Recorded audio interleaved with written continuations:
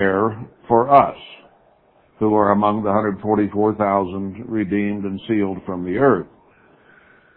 And I think we showed the 144,000 are those which were sealed and redeemed.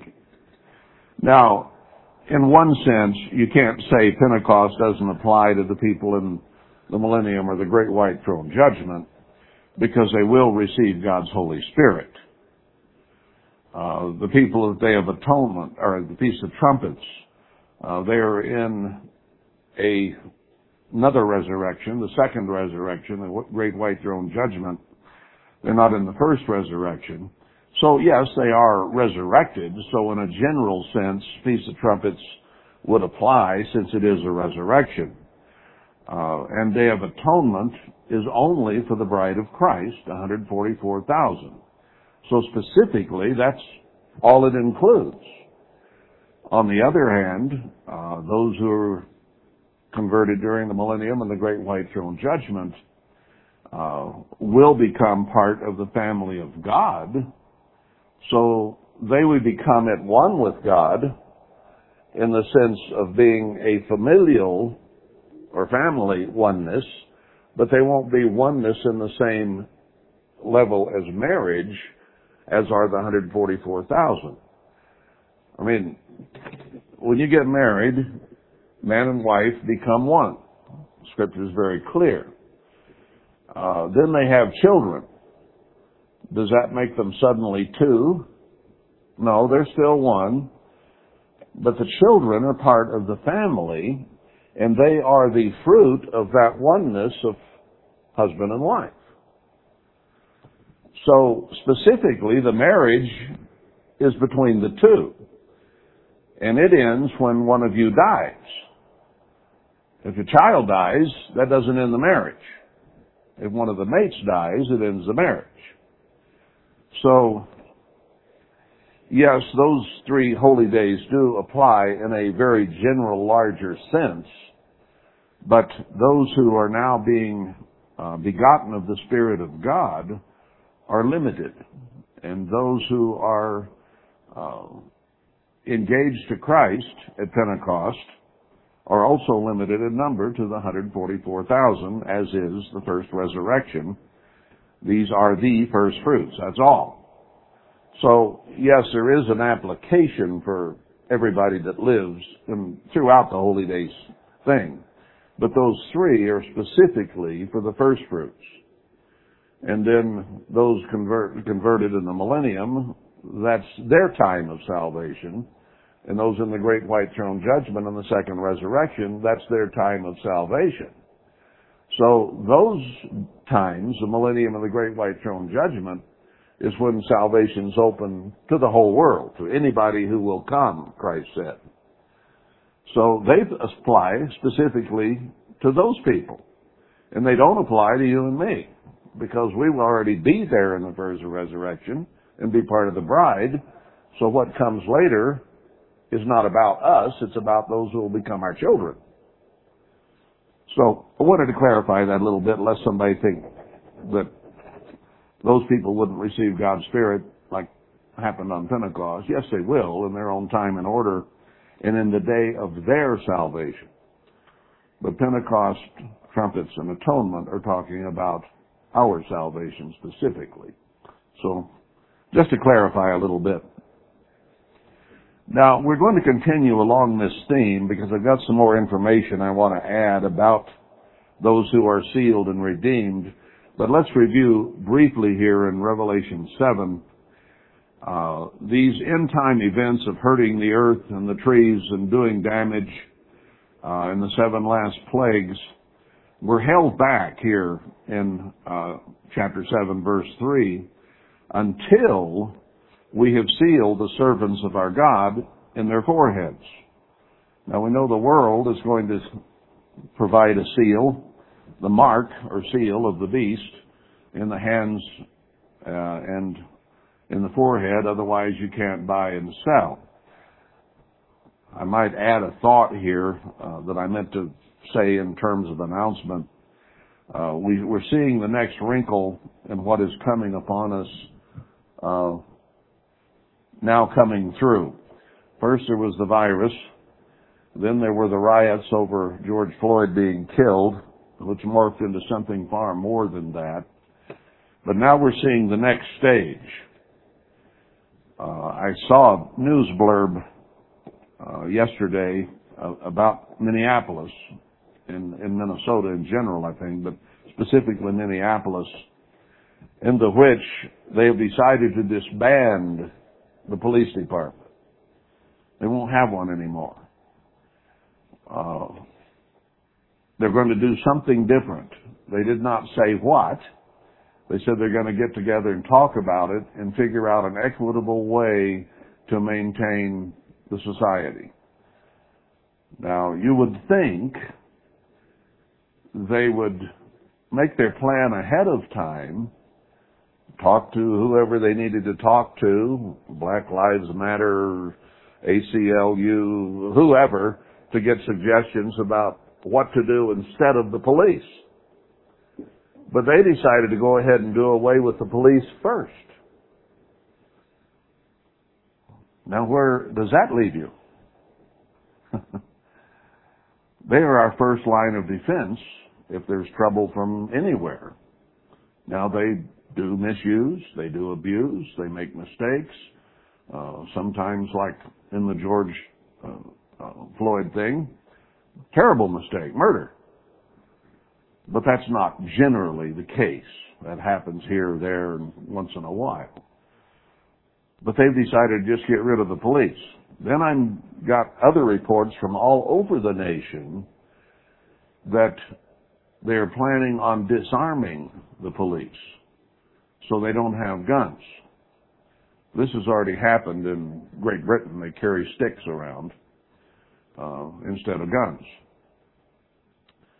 So they're disarming our first line of defense. What does that tell you? They're expecting trouble, and they don't want the police there to defend the people when it comes. And this is happening across the country, primarily in those blue states or blue cities where you have liberal Democrat mayors or governors. But it is being instituted.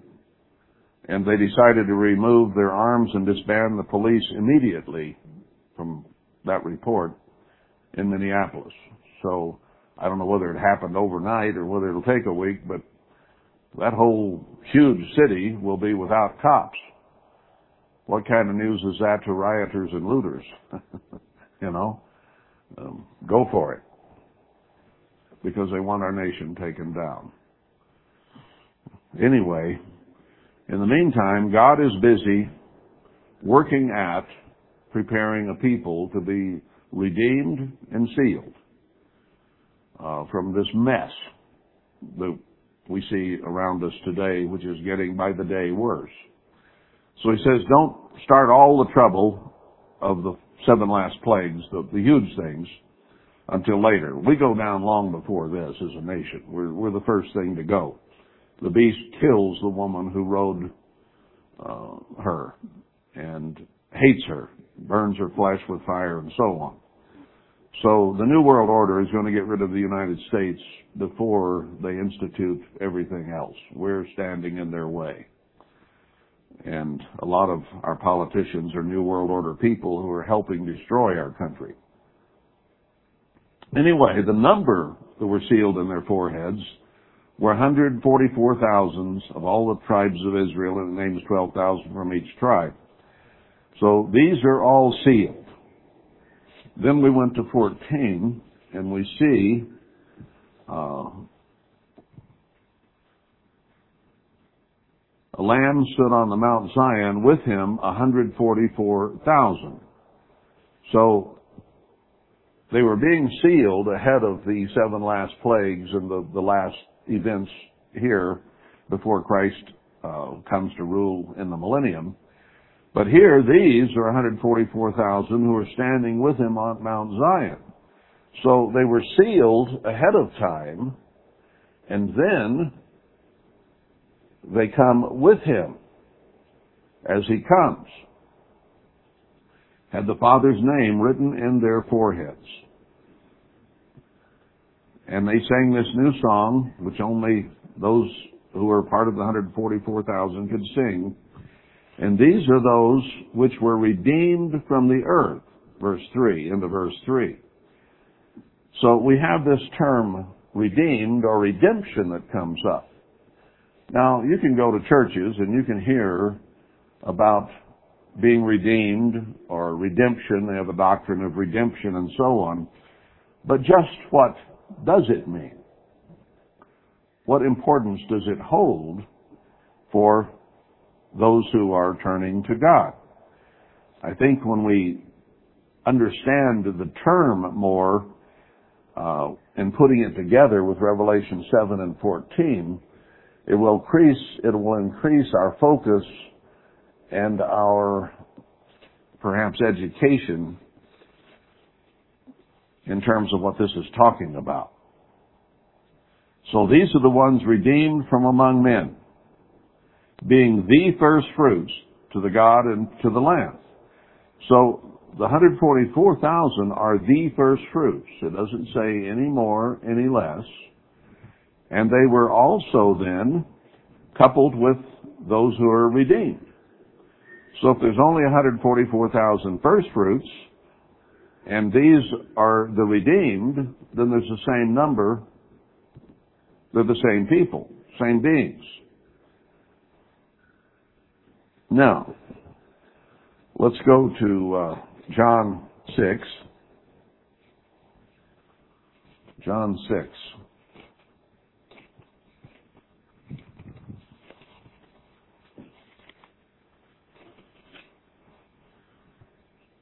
Okay, now here he's talking about Christ. For as the Father has life in himself, so has he given to the Son to have life in himself. No, I'm in 5. No wonder this isn't working for me. I do that once in a while. Sometimes with this light I don't see as well as I could. Chapter 6, let's find verse 27 here. Labor not for the food which perishes, but for the food which endures unto everlasting life, which the Son of Man shall give unto him. For him has God the Father sealed. Now, Christ, as we know, is the first of the first fruits. He was also, according to this verse, sealed. So he is the preeminent of everything. First one sealed, first of the first fruits, and we'll see that he is redeemed, or was redeemed, from this death, this life. Our sins were put on him, and he was forgiven those sins and redeemed from them. And it is his redemption that allows us redemption. We'll see that as we go through this. Now let's go to Romans 4.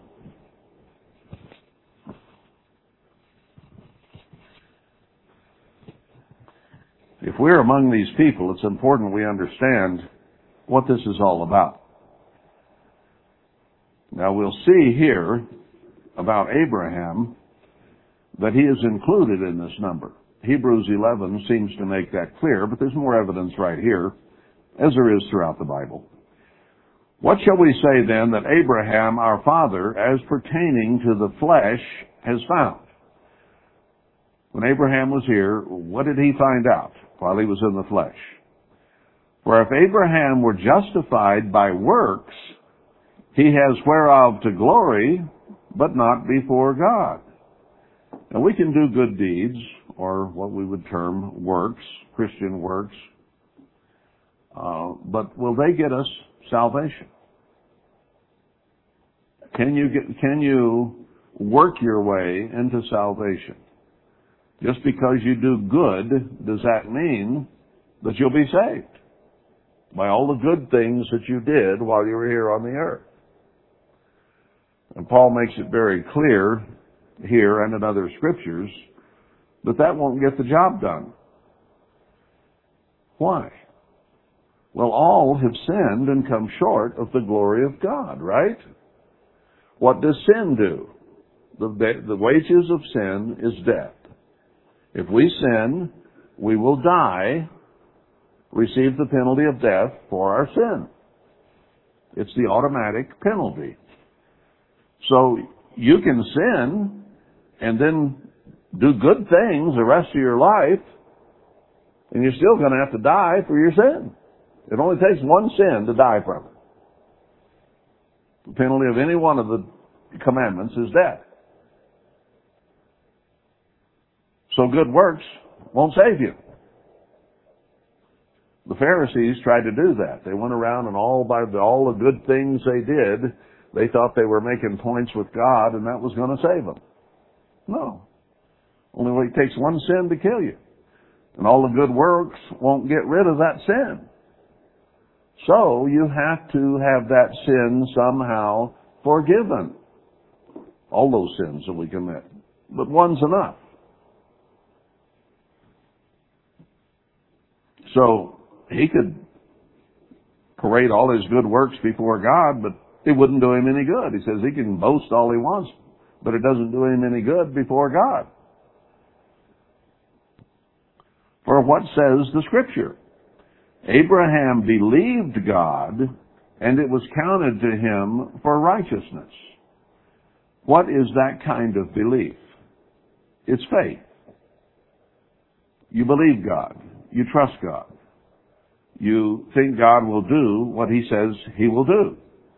You don't see God, but you read His Word, you see His creation around you, and you know that somebody had to make this. It didn't just appear. It was created. So, Abraham, when God communicated with him, believed God. Now, to him that works is a reward not reckoned of grace, but of debt. What are you working for? What are you doing good deeds for? Is it for salvation? Well, it plays into your salvation. It plays into your reward. But it has to be by grace that we are saved. Grace is simply unmerited pardon. I have sinned against God. You have sinned against God. Now, what do I deserve having sinned in my life? I deserve death. Nothing more, because that's what you deserve when you sin. So I deserve death. Now, if I receive pardon, not of my own merit, but pardon given to me by someone else who loves me and has the power to remove the penalty of sin, I have to look to someone and believe him when he says, my death was more important than all your sins, and I will die for you. I will take all your sins on me, and I will die. Now, how is his life more important than all of ours? He was God. And he gave up his godship to become human so that he could have all of his sins tacked on him. All our sins tacked on him. So, he deserves, by death, to have the penalty removed. The penalty of our sins were removed from him, and he was resurrected. He now sits at the right hand of God because, through death, his sins were forgiven. I say his sins. He never sinned, but those sins were on him that you and I commit. And God forsook him because sin cuts us off from God.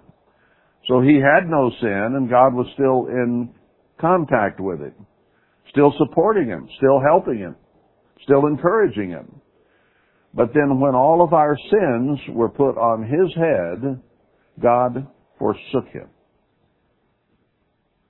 He says, my God, why have you forsaken me? So at that moment, when he was coming up to death and dying, God the Father was not there. He had been forsaken. That was the most lonely feeling you can imagine. To have the one that you had been through eternity with and given up that godship and come to earth as a human and then have that relationship completely broken. Now, does that tell us how much Christ loves us? Does it tell us how much God the Father loves us? That He sent His only begotten Son that we might receive salvation, that He would die for us. So when you talk about redemption, this is what we're talking about. People who are redeemed from their sins. How do you redeem something? Let's say there's a dog at the pound, and that dog is going to probably down the line be euthanized unless somebody comes and pays a price and takes him home. That dog has been redeemed from death by somebody paying a price. Then the dog is theirs. They take it home and teach it not to bark and bite or whatever. But it's been redeemed. It's been saved from death. And that's what Christ does for us. We were headed for death because of our sins, eternal death. And by His sacrifice, worth more than all ours, He redeemed us. He bought us. He said we're bought with a price. And that price was His life. So the love of God is beyond all comprehension. You know, you and I have sinned. Maybe we weren't the worst sinners on earth. You could probably name some people in the past in history who committed more and more atrocious sins, or, you know, serial killers or whatever, but did things that were, in that sense, more egregious or worse than what we've done. But it only takes one sin to kill you. In Christ, if you lived and only committed one sin in your whole life, then you had to be redeemed from that one sin. Now, none of us have only sinned once. We sin a lot more than that. But we're working on it. So, the reward is not reckoned of grace, but of debt if God owes you for all the good things you did. He doesn't owe you anything. You owe Him everything. He created us. He put us here. We owe Him the breath of life.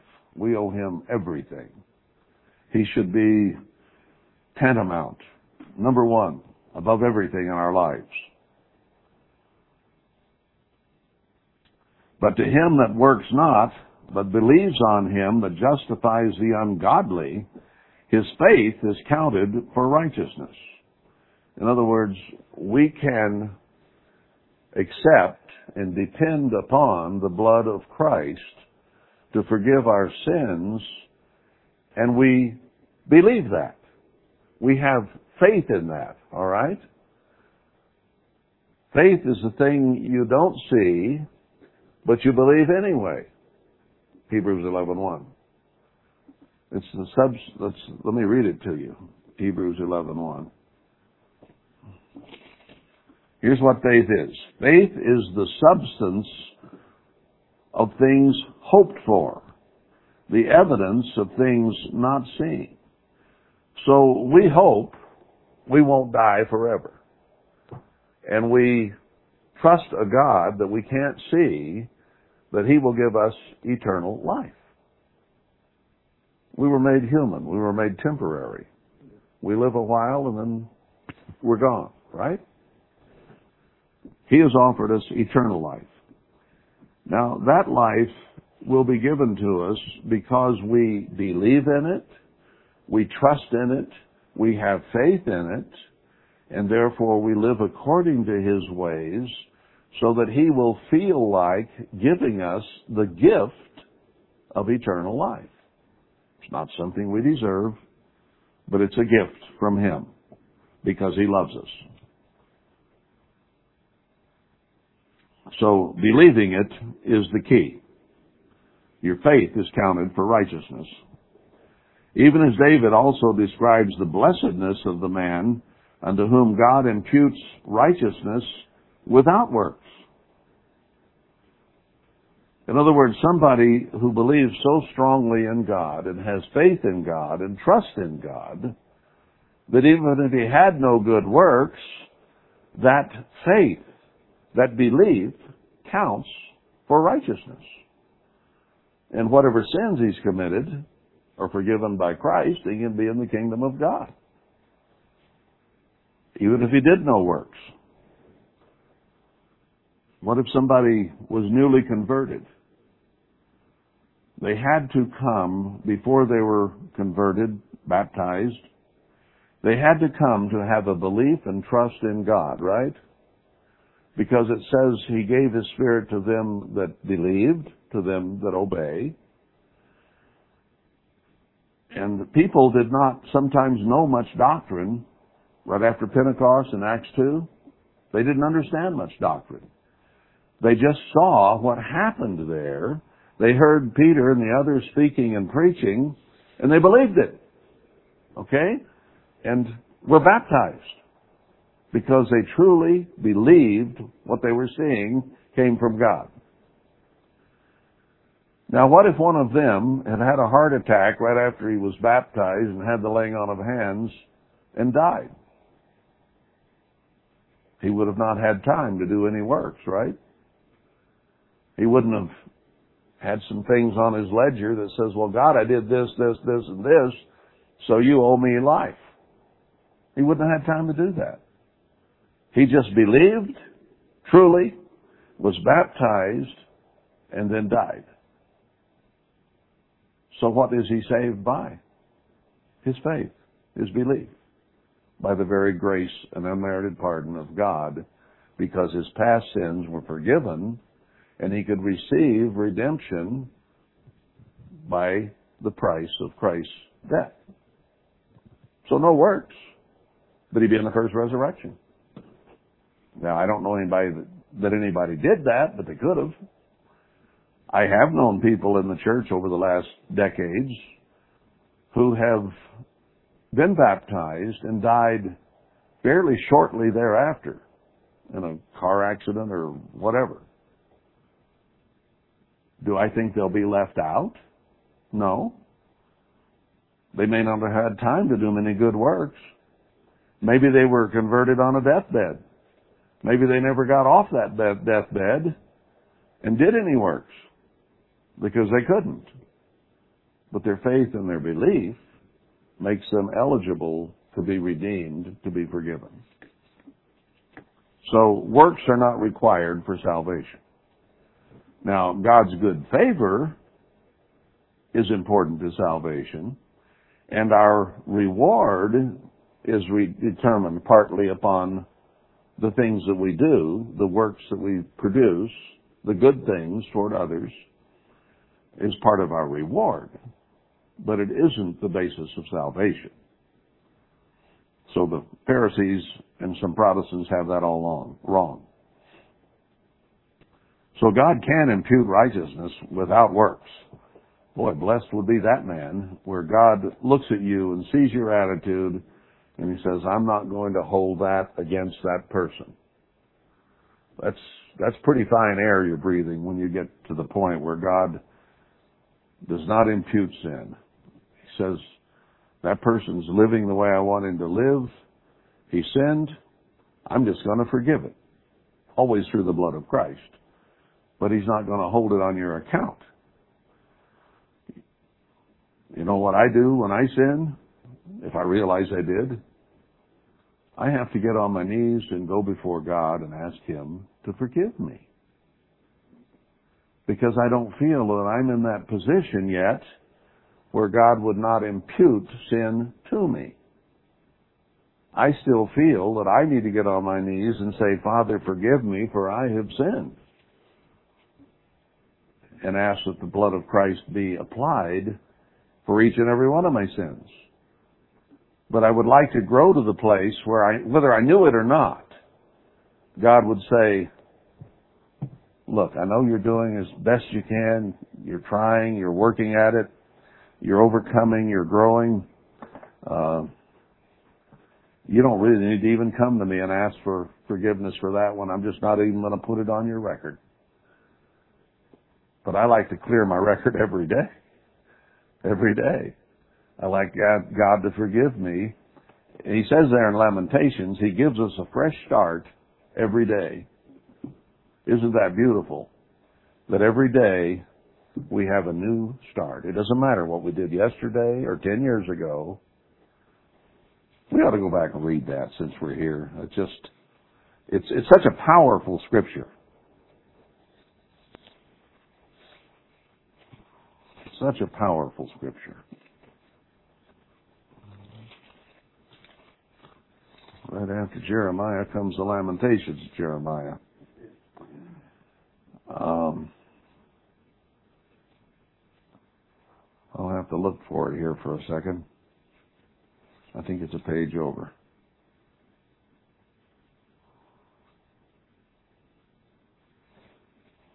Sorry about that.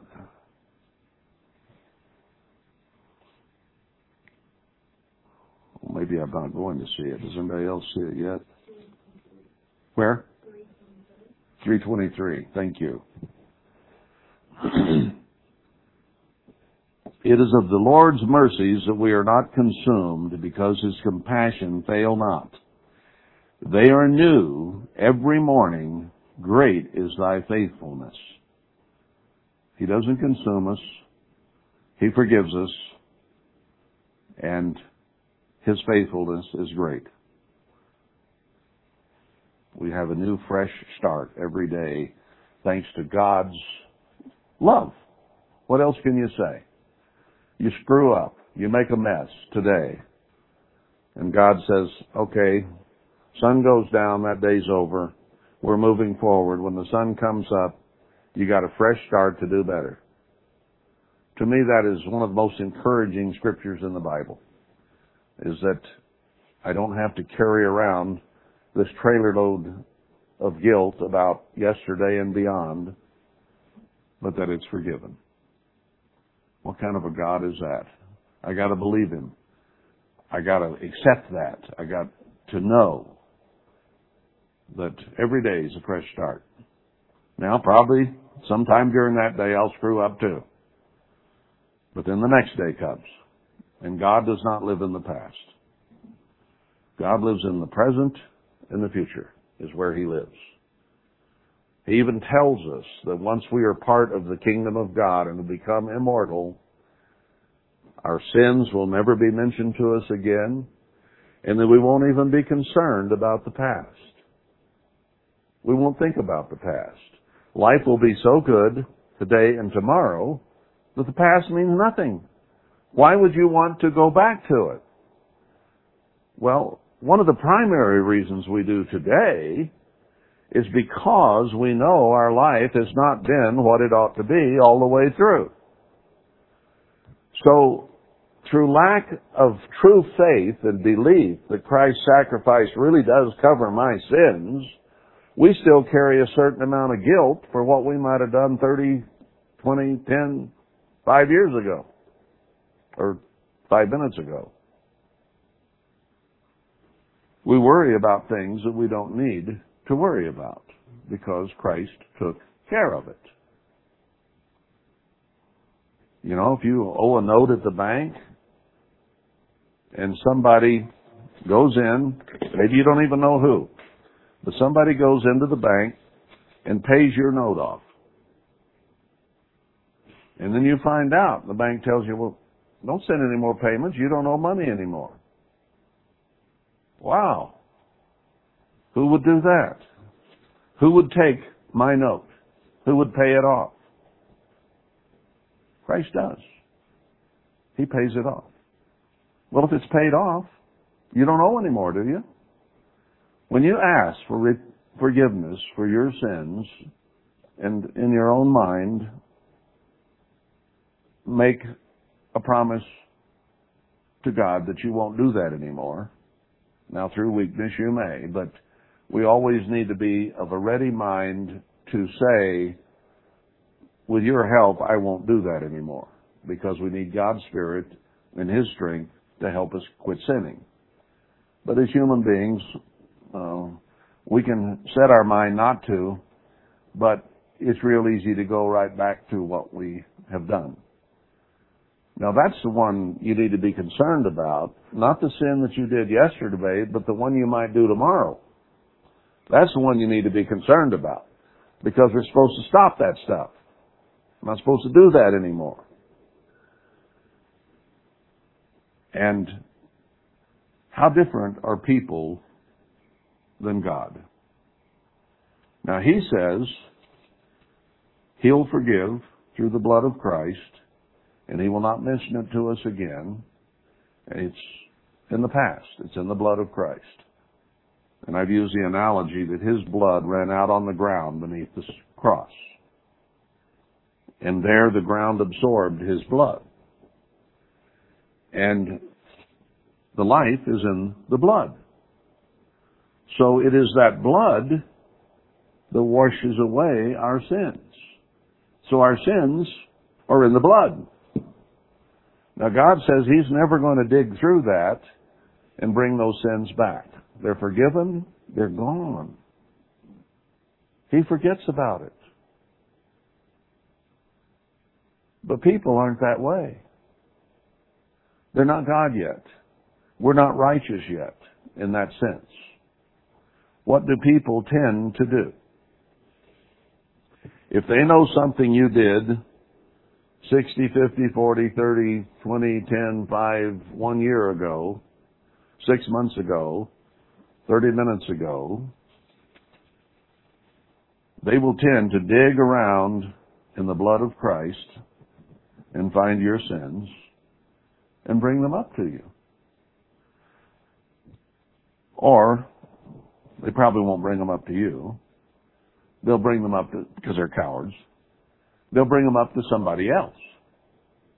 That way they don't have to have a problem in bringing up your sins, because somebody else will probably say, yeah, you're right. That's the way that person is. That's what that person did. So they dug around. You ever see people do that? They'll dig around trying to find what's wrong with you. Or maybe two of you will be together and you'll be talking about somebody and start saying, well, I wonder about so-and-so. I wonder about this. I wonder about that. So we're scratching around trying to find sin. Why? It's forgiven. It's gone. Why should we scratch around trying to find somebody else's sin? Because we want to be judgmental. We want to make ourselves feel better, I guess, that we didn't do what he or she did. So we gossip. We talk about each other. We enumerate. We remember each other's sins. We don't give each other a fresh start every day, do we? Not generally. Husbands and wives is a good answer to that one. You know, they fight sometimes. Some people tell you they never had a fight in their life, and I don't believe them, because everybody does. But one or the other of them, they kind of fight the same way each time, because when you get mad, there are certain things that come up that he or she did 10 or 20, 30 years ago, and that's a good arrow for the fight. So we start reminding each other of what we did 20, 30 years ago and how we're still mad about it. That's not a fair fight. That's not a fair fight. We're supposed to remove those things from our memories and not bring them up to that person again. You love this person, but you still have differences of opinion, and sometimes it gets out of hand, and then any accusation, all is fair in love and war, they say. So anything they ever did is fair game to bring to this fight. No, it's not. No, it's not. Don't do that to each other. It's not godly. It's inhumane. I can't change what I did 20, 30, 40 years ago. I can't. I can't change what I did 30 seconds ago. It's already done. It's already said. Did you ever say something and try to grab it back before it got out there? At least mentally you have. Oh no. Did I say that? And somebody will say, yeah, you said it. Well, once it's uttered, it hits the airwaves. It's done. It's gone. You can't bring it back. But we always regret it, don't we? Later on, after you settle down, you'll say, I'm sorry, I didn't mean that. When I'm angry, I sometimes say things I don't mean and things that aren't true or whatever because of the anger, and I'm trying to get the upper hand. We're trying to win the argument. Who wins an argument? Nobody. It's losers on both sides. If we're arguing and fighting and destroying our relationship with someone, nobody wins. So when we dig around in Christ's cross or stake for the sins of others and find them, we find out about their past.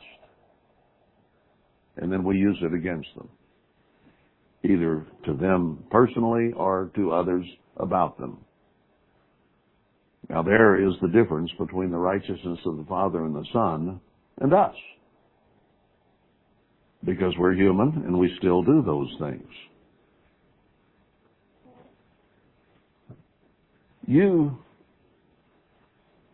probably don't like anybody to mention your past mistakes or sins. Do you? Maybe you're a total masochist and you like to beat yourself up, so if somebody else beats you up, that's okay too. But can I see the hand of anybody that likes to be talked about in a bad way? That was easy to count. None of us like it. And what are we to do? We're to love our neighbors as ourselves. So if you don't like bad said about you, then in turn, you should not say bad about anybody else, right? Now can I see the hands of those who have been guilty of that? Don't raise your hands. That's all right. I raise mine. I've been guilty of it. Working at making sure it stops. Because I have to love you as much as I love myself. And if I don't like to be talked bad about, then I shouldn't talk bad about you. It's that simple. And that difficult. It's difficult. It really is. But we need to grow. We need to work on it. God gives us a fresh start every day. His faithfulness is always there. And we need to do that for each other. We get along a lot better. We wouldn't get offended. He tells us both not to give offense, and he also tells us not to be offended. Offense goes both ways. You can't do it to somebody else, and you're not supposed to be offended by what they say or do. Now there's a tough one, because it's really easy to get our feelings hurt and get offended. It truly is. It just happens automatically. Somebody says something bad about you, you get what? Defensive. Backed in a corner, you're defensive automatically. Somebody says something bad. Somebody says something nice to you and you say, oh, I love you too. Maybe you won't say that. I mean, in emotion and feeling. We respond positively, in other words, when somebody says something good about us. We like that. That feels good. Why? Because we want to be good. We want to do good. We want people to think good of us. And that's not wrong, because we want God to think good of us too. So we need to be doing good so that everybody and God think well of us. But when it's negative, nobody likes it.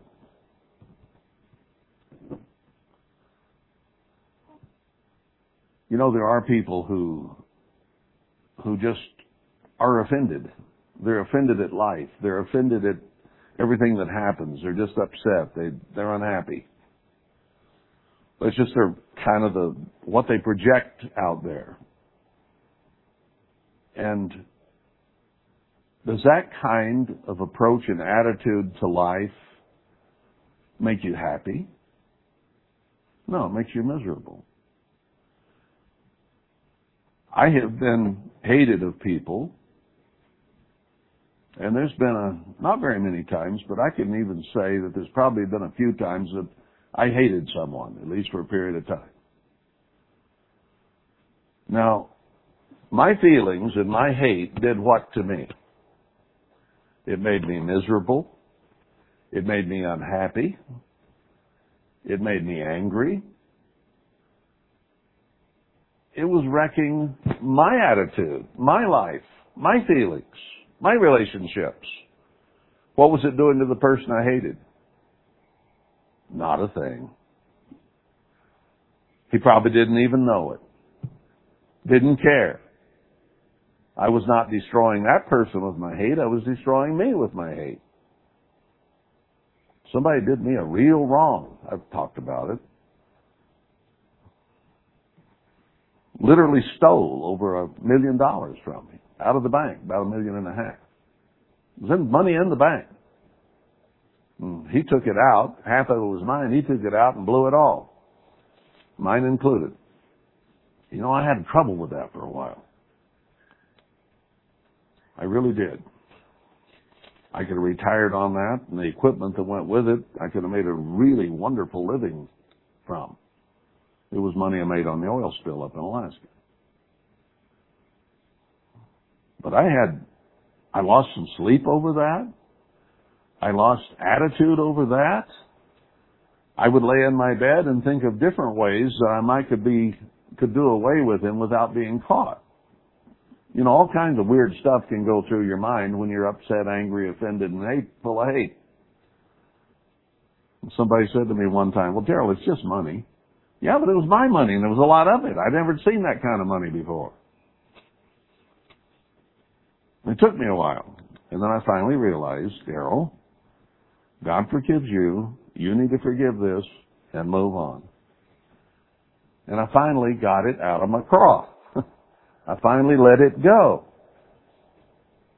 And if I saw him tomorrow, he would not be in danger anymore. Because I put it behind me. Now, he didn't know what I was thinking. He might have suspected because he knew what he had done. But at the same time, it was destroying me, not him.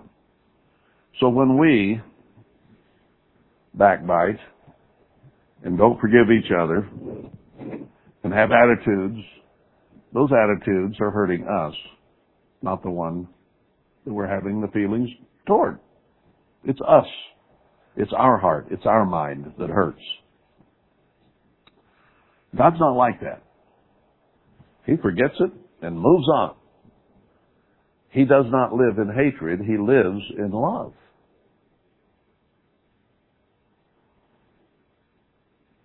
Even this world, right now, as evil and rotten and wretched as it is, in a world where people will step on someone's neck and leave their knee there until that person dies, has a problem. Race has nothing to do with it. That's a human being and another human being, and you don't do that to people. It's awful. There's an awful lot of stuff in this world that are even worse than that. Does God hate the world now because of all these things that they do? You know, he sits on his throne in the sides of the north, and he sees and hears everything that goes on down here. 7.7 billion people most of them living in one kind of sin or four more. And the stench of sin, he hates sin because of what it does to people. And he hates it. But he doesn't hate the people who are doing it. He loves them. Now, how can you have a stench in your nostrils and your eyes are seeing all the awful stuff that is being done down here and still love those people? You got to be better than we are. And God is a whole lot better than we are. Because he said he so loved the world that he gave his only begotten Son that they might not perish but receive eternal life. Now that includes all those people from Adam to Noah who were so bad God said, I wish I hadn't even made them. I'm just going to wipe them out. It's so bad. But because of one man's righteousness, he said, I'm going to save them. We're going to start over. We'll see if we can get this done better. So he didn't give up on us. And then he did start over. And he started Israel. And Israel sinned. And he divorced her. Got upset. But he still loves her. Then he says, we're going to try it again. So he sent Christ to die for us and to give us his Holy Spirit to help us and strengthen us. And mankind basically has denied even that. And the whole world lies in sin to this day. But there's a very, very few people who are reading this book and responding to God. He loves everybody. But those who will choose to love him and will respond and serve him and obey him, he has a certain affection for that he does not have for the rest. Now you who are converted, being changed, and are part of the church of God, he calls something else. He says, you are the apple of my eye. Now there can be a lot of apples on a tree. I've seen trees just loaded up with apples. And I've gone out there and looked at that tree and thought, I want an apple. So what do? I start looking them over. Well, here's one that's bird-pecked. Here's one that looks a little green. There's one that's a little shriveled. I want just one apple, and I want it to be a good one. And when I settle on that apple, whether it's within reach or I need a ladder, that's the apple I'm going to have. That's the one I settled on. That's the apple that my eye sees that I want.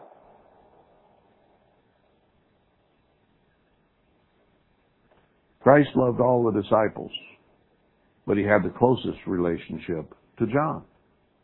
Nothing wrong with that. John had an attitude and an approach that was probably more like Christ than the others. And he just responded to him better. Now, of all these people out here, these billions, who are denying God, or saying he doesn't exist, or I evolved, or whatever they got, he loves them. He's going to save them in the millennium or the great white throne judgment. But he's called a few out now.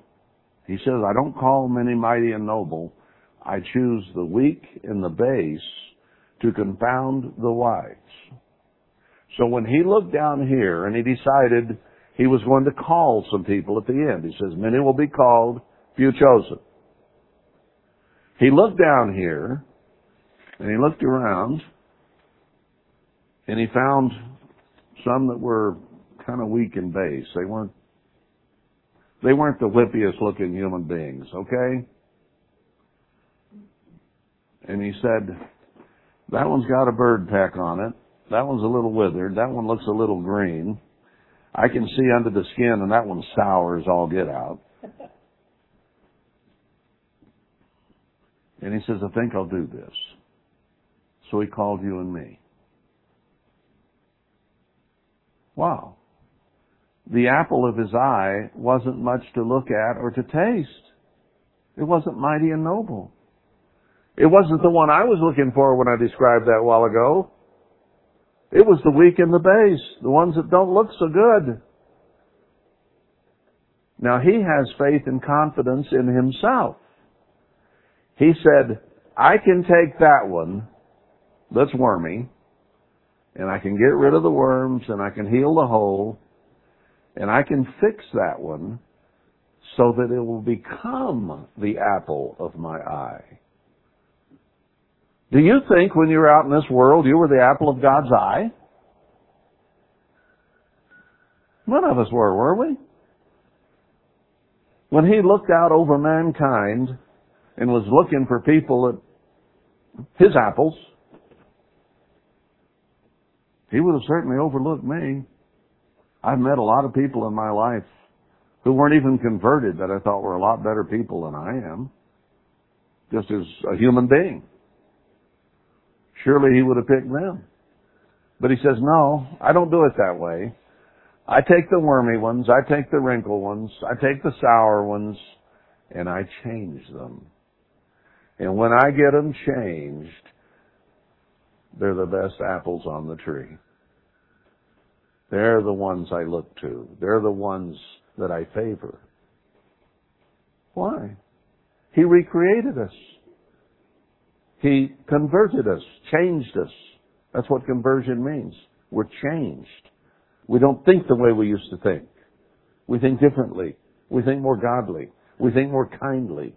We think more lovingly than we used to. We don't do a lot of the junk we used to do. We put it aside.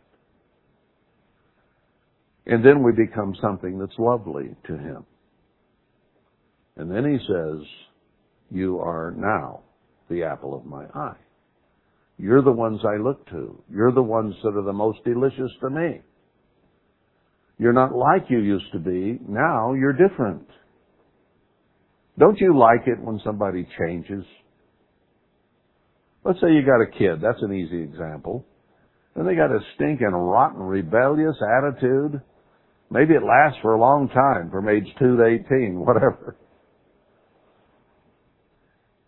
And then they change. They grow up. And you think, what happened to my son? Where's my daughter? You're not the one that was fighting with me last year. You've matured and come to respect and suddenly think your old man might know something after all. Maybe it's not at 18, maybe it's at 30, whatever. It all varies. But what I'm saying is, we like it when there's a change. Even on a small time basis. I got a kid here who's kicking my shins, yelling, screaming. And I pick him up and paddle his rear end. And he gets scared. And then he changes his attitude. And suddenly he becomes sweet and loving. And then I can pick him up and hold him without getting kicked and say, I love you. And he'll say, I love you too, Daddy. Oh, I like that change. You've all seen it. When a kid changes its attitude. And it's just simply more lovable. You can stand to be around it for a change. Well, that's the way God is with us. He loves us. He cares for us. He sent His only begotten Son to save us and to change us into something lovable. Hey, how pliable are we? What has He said of Israel in the past? They're stubborn and stiff-necked and rebellious. And that's what human beings tend to be. So we're becoming loving and pliant and changeable and have a different attitude where we're willing to serve, wanting to help, of a good mind and attitude. Pleasant, a pleasant person. Do you like pleasant people or nasty people? You like pleasant people. And we all go from one to the other to one degree or another. But on the whole, you really prefer someone when they're being pleasant instead of a jerk, don't you? God's the same way. So we need to qualify to be the apple of His eye. And you do that by believing Him and trusting Him and following His ways. Then He wants to give His pardon to you. He wants to forgive you. He wants you in His kingdom. That's where I want to be. I want to be to the place God wants me there. I don't want to be in the place where often I feel I am, where God says, let's think about this. Yeah, well, maybe. I don't know. maybe He's going back and forth on me, pondering my heart and trying to determine, do I really want Him in my kingdom? Or shall I pass and fix another wormy one instead of that one? No, I want to get away from that. I want to get to the point where whether I know it or not, God's saying, yeah, I want you. I want you. Giving you pardon is going to be so easy. You know, sometimes when people ask for your forgiveness, maybe they've said or done something and they say, forgive me, I'm sorry. You know, the tone of voice they say it in makes all the difference in how you feel about them. If they grudgingly say, yeah, I'm sorry, I said it, forgive me, you're not inclined to just melt in love at that moment, are you? But if they humbly say, I'm sorry, I goofed, I did the wrong thing, forgive me, then you feel good toward them because you feel the repentance is real. It's not grudging. It's not chip on the shoulder. You know the difference. So does God. He knows when we become humble and meek and compliant. Well, I kind of got off here on another direction and didn't get through much of this, but these things are important that we understand God's feeling toward us and how we ought to feel toward Him and toward each other. We need to look upon each other as the apple of God's eye. Every one of you, I need to look at and say, there's one of God's chosen ones. There's one that God is working with. There's one that God is cleaning up and making beautiful so that He wants it. And if I have that attitude toward you, I'm going to treat you better. I'm going to be nicer to you. I'm going to love you. And I'm not going to say bad stuff about you because I know you belong to God. And if you belong to Him and He wants you, what can I say bad about you? I mean, really. If somebody has been transformed to the level of converted, compliant, loving children of God with the resurrection and their hopes and dreams, and they belong to God, who am I to criticize anybody that belongs to God? He loves them. He gives them a new start every day. Am I so righteous beyond God's righteousness that I don't? Because I know I'm a little better than God does. No, you don't. You don't know anybody better than God does. And He gives you and me both a fresh start every day. Wow. You know, we don't really have room for a bad attitude, do we? When you wake up in the morning, if you think about it, yesterday's gone. God has given me a fresh start. We ought to be so thankful we wiggle all over. So thankful that we have that kind of God who holds eternity in His hand, and He's working with me. Out of 7.7 billion, He's working with me as a potential part of only 144,000. I ought to be so thankful, so deliriously happy that I wouldn't go out and hurt anybody. Because I'm being thankful. Thankful for everything God gives, the breath of life. Wow. We have everything you could ask for. We have the blessings of eternity and no more insecurity, no pain, no death, no sorrow, no tears. That is our future if we make it from here to there. Satan will be bound. He won't be around to tempt us. Our nature will change so we won't be tempted. What a wonderful future we have, because Christ died for us and forgave our sins and is willing to give us pardon that we don't deserve. Where in that is room for a bad attitude? There isn't room in there. So get over it.